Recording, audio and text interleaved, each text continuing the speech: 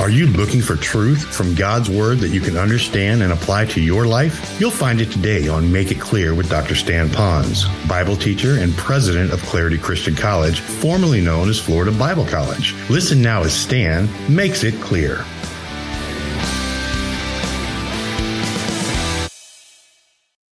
Well, today we're going to start another topic today, and I believe I'm excited about it like some of you might be. We've been talking about character building, and since we have so many guests with us today again, let me tell you a little bit about where we are, and then we'll get right into the topic on initiative. We really believe that a Christian ought to have character in his life, and so we're trying to show what the Bible has to say about character building. And yet we know that in the secular arena, a lot of good educators out there are really jumping on a much-needed bandwagon of character building, especially in the public schools and in some of our business and professional communities. And so they're doing a lot to try to instill back into their people, the students, and into their employees, character. And all of us are probably now living the result of people who did not have character in their life, and financially were hurting because of it. And I don't want to go too far there, but I do want to make it very real to us. And so we need to have character. But there's a difference between the character that a Christian would have than sometimes the character that the world would have. And I don't want to minimize that any character building is good. But the difference with Christians would be, is first of all, is that we have a greater reason to have character. Generally, for the world, it's so that you'd have a good reputation, you might get a promotion, you might get more money, people might like you. Generally, it's centered around you when you have good character. That's not necessarily bad, because it does make the world go better. But it's still man-centered. When you talk about a Christian's character, authentic character coming from and out of a Christian, their motive is not so that they would merely get a raise or people would like them or so that things would go better in the world. They're doing it because they want to bring all glory and honor to the Lord, especially if that Christian is vocal about their faith and they have good character, then people really do see something different. But there's also another reason. We who know Christ as Savior, we have the character one, the Lord Jesus Christ living within us. So compared to the world might have good character one day and then might not have good character the next day. They're more likely to have instability in their character, especially when they're challenged in their world. But a Christian has no need to be unstable when they too will be challenged to have poor character, because they have the rock-solid person of Christ within them and they can yield to Christ. So it's really, watch this, His character that is lived out through us. So while I speak on character traits, most often every character trait will be illustrated from the life of Christ or God working in someone's life, but evidently you could see God in it. So that you would see that whom we're emulating, it would be the Lord Jesus Christ and His character that we would have. So today, we're on ABCs of character building, character traits, and so we're on letter I, which would be initiative. In every good culture today, good big cultures, there's always going to be a high point, something for which they're known, something good where they might have been contributing to, humanity on planet Earth. If there was one trait that America has, I really believe that it would be the trait of initiative, that they were the ones that were willing to go first. They were the ones who were generally willing to give first, whether for themselves or also for the world, but they had that character trait of initiative. In fact, if you look at it carefully, you're going to find often that the word pioneer would come out of the word initiative. In other words, you will go first. You'll lead the way. So that's usually what America is all about. So for us, we have some pretty good models if I went through American history. Even way back when the Pilgrims would come here, and even before the Pilgrims, people that were willing to come first to America or go first to America. But even with all of that, I'm sensing that there seems to be less and less of the American population that is willing to take initiative. And unfortunately, for those of us who know Christ as Savior, who has the one who has taken initiative living in us, Christ, we have somehow not tapped into the person of Christ and His Spirit.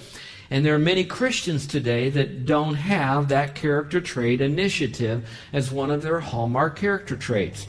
In fact, what I'd like to do now is I'd like to give you the opposite of what initiative is. A definition of the opposite of initiative is seeing a need and letting someone else take care of it. Are you following me all right? Some of you can say, I'm smart enough to know that something needs to be done around the house, around the church, around the job, around the school. But often we have, I wish someone would take care of that. Generally our mind goes, when we see an issue, who's responsible for that? You'll see that a lot. And so they're always looking to put the finger on someone else to be responsible because we think the responsible one should be doing the job. And frankly, they should be doing the job. But we who are Christians are the ones that are not only going to lay it upon those who are responsible to do it, we're going to take the initiative. We're going to go first. And so we need to do that. I made a little list here of some of the ways that sometimes people don't show initiative. So listen with me as I go over a little shopping list and see if you might find yourself in there. It was easy for me to put this list together because I looked at areas in my life when I saw initiative not taking place. Here it is. For example, when we see trash on the road, around the neighborhood, in our yard, or in our church, an accident on the highway, an issue in the legislature, local or national, a visitor or a guest not connecting with anyone at home when we have people over to the house, or maybe even here in church. Discipline or reward of a child. We don't take the initiative to discipline when we should. The other parent should do it. Or we don't reward the child like we should. We don't take initiative. Or giving at church, or anywhere for that matter. Or how about something so mundane as garbage under the sink? I wonder if we went to your house right now, if there'd be piles of garbage under the top of that garbage can under the sink, wherever you might keep it. Always thinking, well, the next person might take it out. How about a dirty car in the driveway?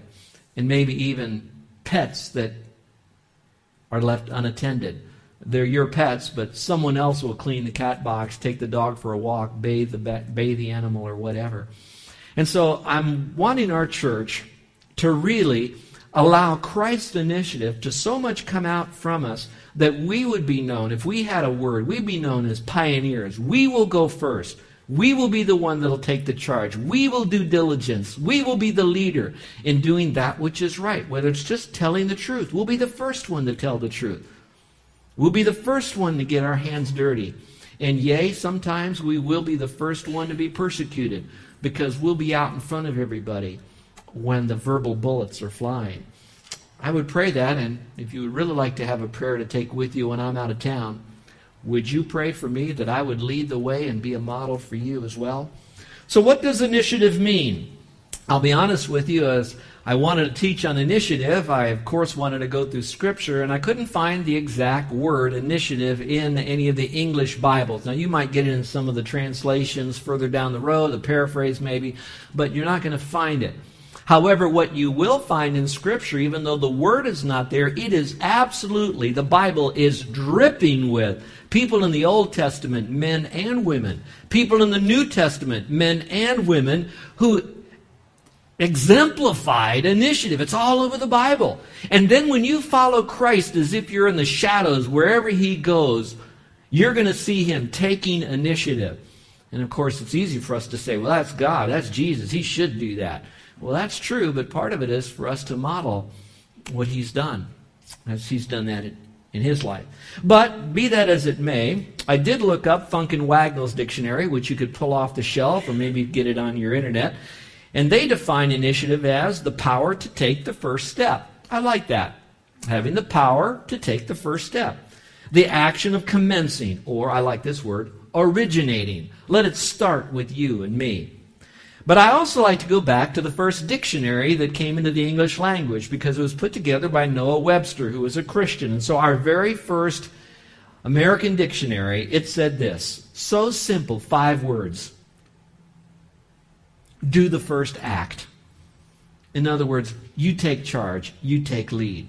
So taking that together and reading through Scripture every year for the last 40 years, I think I came up with a definition that works for me on initiative. And so this is the one that will be up hopefully on your screen. No, it will not be on the screen. Okay, so listen carefully. It's doing something first about a need without being asked. Doing something first about a need without being asked. All right, now that's pretty straightforward. You heard enough, so I think you have that down. But now what would be good to do would be to go into the life of Christ. And there were so many stories in Matthew and Mark and Luke. And then when I got into the Gospel of John, I looked at that and it was just loaded with times where Jesus took the initiative. But I had to pick one story, so I went to the Lord and I just said, Lord, just guide me. Which one would you impress upon my heart that I could be able to give maybe a double message in it, like two messages in one on your life? And this one just seemed to come to me, and I assume it's the Holy Spirit that led me. And so I'd like to give to you verses 1 through 9 of John chapter 5 and show you a little bit about initiative. Now, for those of you that are the more Bible student scholar here, let me make something very clear as I go through this story. I'm telling you ahead of time what it's going to look like before we get into it so you know what to look for as I'm going through it. I firmly believe that there are primary lessons in this, and if there are two primary lessons, the first lesson is going to be this. It is God, through Christ, sovereignly selecting one person to do something for. The place is loaded with people, but it's demonstrating a God who has the right to be sovereign, to lay aside some needs, to single out one need, because He is God. So you're going to look at the sovereign grace of God. That's one lesson you'll learn. The second is the very fact that He is God and can instantly heal. He could speak and the worlds come into existence, and so we can talk all about the stars and the earth, but He also can look at one person and do one act, and instantly that person could be healed. That's God. So, how do I get initiative in that? Now, this is where I think it gets really important and probably a little bit deeper. Since God, who is sovereign, lives inside of us, and that He will communicate to us through His Word, through prompting of the Spirit, through a lot of maybe wisdom that we have, we will have to look at many needs that are around us, and we will have to sovereignly choose a need. You can't hit every need that's out there. There's going to be a gazillion of them at work and at school and at home. How can you put it all together and still stay sane? You can't. So you're going to have to rely upon a sovereign God prompting you with wisdom to select what is the need you should meet based on a lot of things that we don't have time to talk about. Skill set, gifting, timing, prompting, people giving you an idea, etc. God using all of that. And the second is simply this, that when you're called upon to do a particular show initiative, that you have the Lord inside of you, that some of you might feel like, I can't do that, somebody else can. We try to do some mental gymnastics to get something done. That's the time we can say, Lord, it's not I, but you. I don't want to be natural. I want to be supernatural. I don't want to be normal. I want to be spiritual. And so, Lord, I'm going to rely upon you and your power to help me to meet that need. Now, listen carefully. Some of us can see things that can be done very easily, but we don't want to do it. Some of us can see things that need to be done, but we don't do it because we don't think we can. And what I'd like for us to come to a point in our Christian life, all of us, that we would be faith stretchers. You know what I mean by that? That we would go a little bit out of our comfort zone. Now, I don't mean to snap you like a rubber band, but I am talking about stretching you like a rubber band. And I believe that it's in those areas that we stretch that we get to know God more because we're relying more on Him and we're more careful of what we do. But if we don't, watch this, we will stay in our comfort zone and our Christian life could become very boring and very limited in our kingdom building. But anyway, let's go back to this. So we're going to look at this story that our friend Brian read so carefully to us this morning from God's Word. John chapter 5, verse 1 through 9. We're going to look at three key thoughts. First of all is the location. What happened? Where was this? So I'm going to read it again to us here and pick out some thoughts. It says, after this, all the stuff that Jesus was doing earlier in chapter 4, was a feast of the Jews. And Jesus went up to Jerusalem to that feast. Now there is in Jerusalem by the sheep gate a pool, which is called in Hebrew Bethesda, having 5 porches. Now let me just talk about that for a moment, just a little bit so you can capture what's happening. The word Bethesda means actually a place of mercy. So it's interesting where the Lord is going to look upon people that have a particular need, probably deserve judgment, but he decides to heal one, showing mercy. It's a place where mercy would be shown. Generally, when mercy is shown, it's because a lot of people have needs for mercy. It's something they don't deserve, something they can't get themselves. So something that's going to touch them to make them better. Grace and mercy is going to be the place. Bethesda was known for that. That's what the word Bethesda means. Then it talks about 5 porches. 5 porches are like, when you think of a lanai, those of us who are local here, sometimes you think of a lanai as nothing more than like a back porch. But this porch was a covered porch. So it'd be like if you have a lanai that's got a covering on it. And that would be good because in Jerusalem in the summer it can get very hot. And these people that were so ill that we're going to hear about couldn't get around very well. So they would try to crawl or get into the shade to be comfortable. So that's the place where Jesus now decides to go and to do this healing. Well, let's go a little bit further. It says, and in these porches, 5 of them, there lays a great multitude of, and let's pause for a moment. It didn't say there was one person there. It didn't say there was a multitude there. There was a great multitude there. So here's what we can take away from that. Wherever you might go, you might be around not one need, not a multitude of needs, but it could be a great multitude of needs that you have. Now, what is interesting is this. Now, stay with this thought. When Jesus was going to Jerusalem, he was going to a place where they was doing sacrifice and other activities. He went by Bethesda, which was generally on the way, because there was a pool there, where that they were getting ready for the sacrifice. It was also known as a sheep gate, where the sheep would be taken for the sacrifice to take place. So generally, many people would go there. But he didn't have to enter that way. He could have gone another way. But he went the way where there was a lot of people that were really needy. So I'm looking at that and I'm saying, do I find myself hiding from people that have needs or issues that need to be my attention so that I can just go on with life? In other words, I can play a lot. I can go to the beach a lot, ball games a lot, shopping a lot. I can do a lot of stuff, a lot of needy people, but what I'm doing really doesn't constitute a need meet, or I'm not meeting a need. And so what Jesus did is he went where there were people that were really needy. And these people were needy. And you're going to see what this was like in a moment. So it said there were sick people that were there. Didn't describe the sickness. Maybe they're defining sickness. They were sick because they were blind, lame, paralyzed. And so they had all sorts of problems in that particular area by the pool. They were waiting for the moving of the water. Now let me pause because we'll talk about the moving of the water in a moment here, but I want to say this part of it. You're going to read in a moment where there's an angel, but it says here they were going where the moving of the water was. We know that this pool does exist. In fact, those of you that have been to Israel, I've been there 3 times now hosting tours, and while we were there, we would take them by this pool. It was known, people had seen it after the destruction of Jerusalem, but it was really identified officially in 1884. But it is that same pool, and you could see that. Water would come into this pool at certain times. There would be a surge of water, and it would move. Some of us, very limitedly looking at it, it would be like going to the blowhole. You're watching this thing. There's a hole in this big old rock. Nothing's happening. And you say, well, there's supposed to be water piped up, popping up there. You look over here at your friends, and sure enough, it pops up. You look back, and it's gone again. Well, there's a surge of a wave that stirs that up. Well, similarly, in this particular pool, it's not a downtown swimming pool. It's a pool where water would come in, and when it did, it would then percolate and bubble. Now, that still might not fit for you.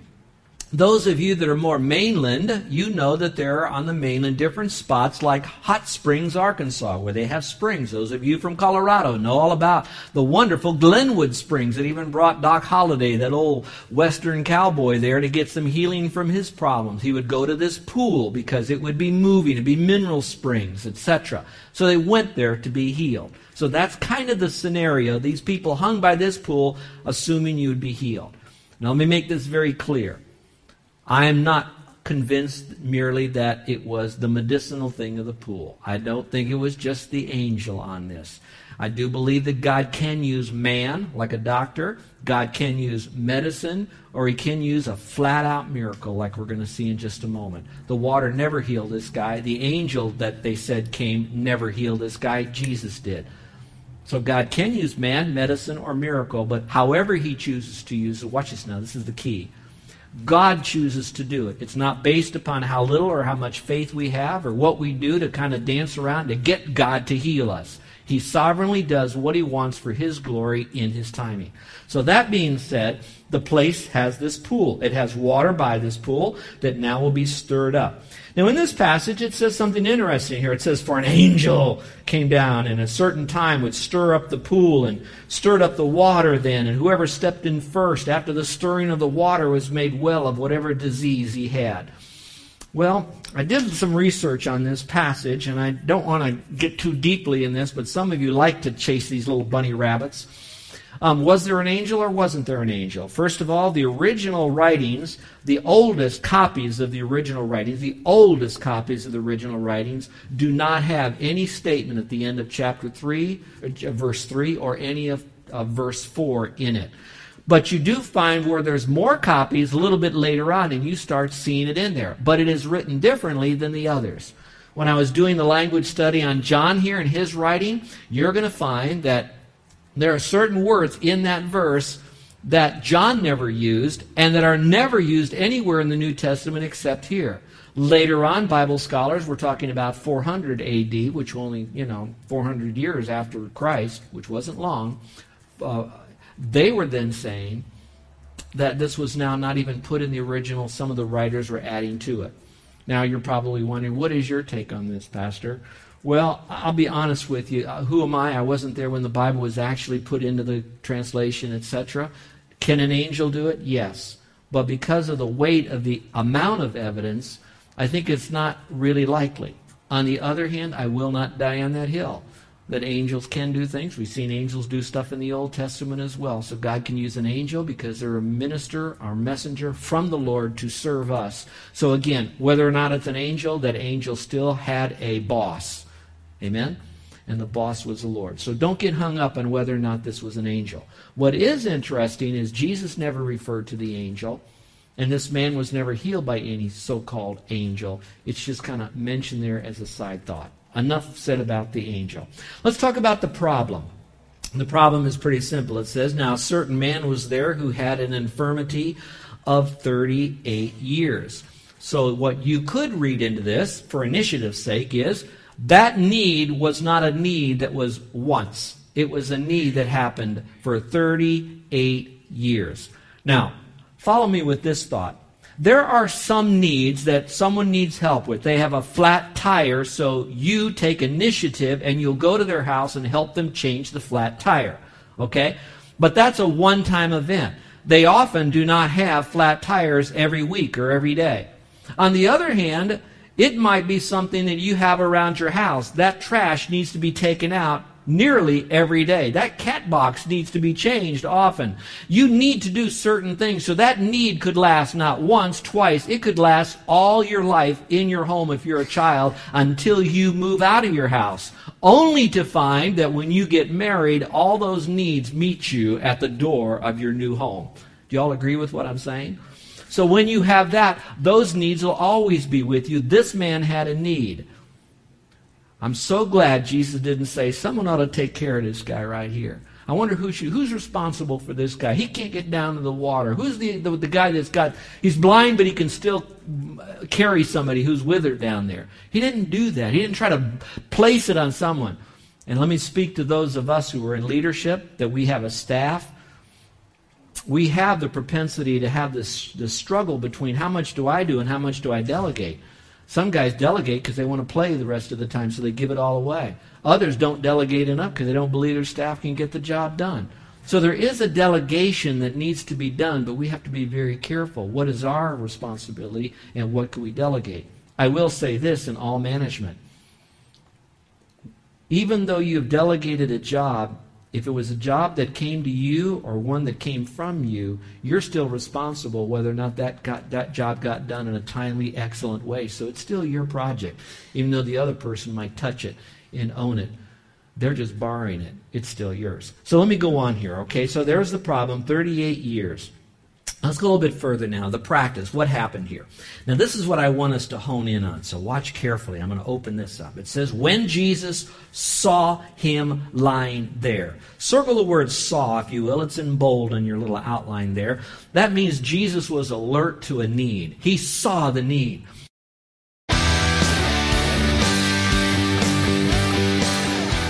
This is Joe Ponz, and I want to thank you for listening to Make It Clear with the teaching of Dr. Stan Ponz, founder of Make It Clear Ministries and president of Clarity Christian College. Make It Clear is dedicated to taking the Word of God with clarity into every person's world. It's the support of listeners like you who make the ministry of Make It Clear possible. You can provide your tax-deductible gift to Make It Clear online by going to makeitclear.org. That's makeitclear.org. Thank you for helping us make it clear. If you would like to have Dr. Ponz speak at your church or event, please email us at tellmemore@makeitclear.org. That's tellmemore@makeitclear.org. Thank you, and remember to make it clear.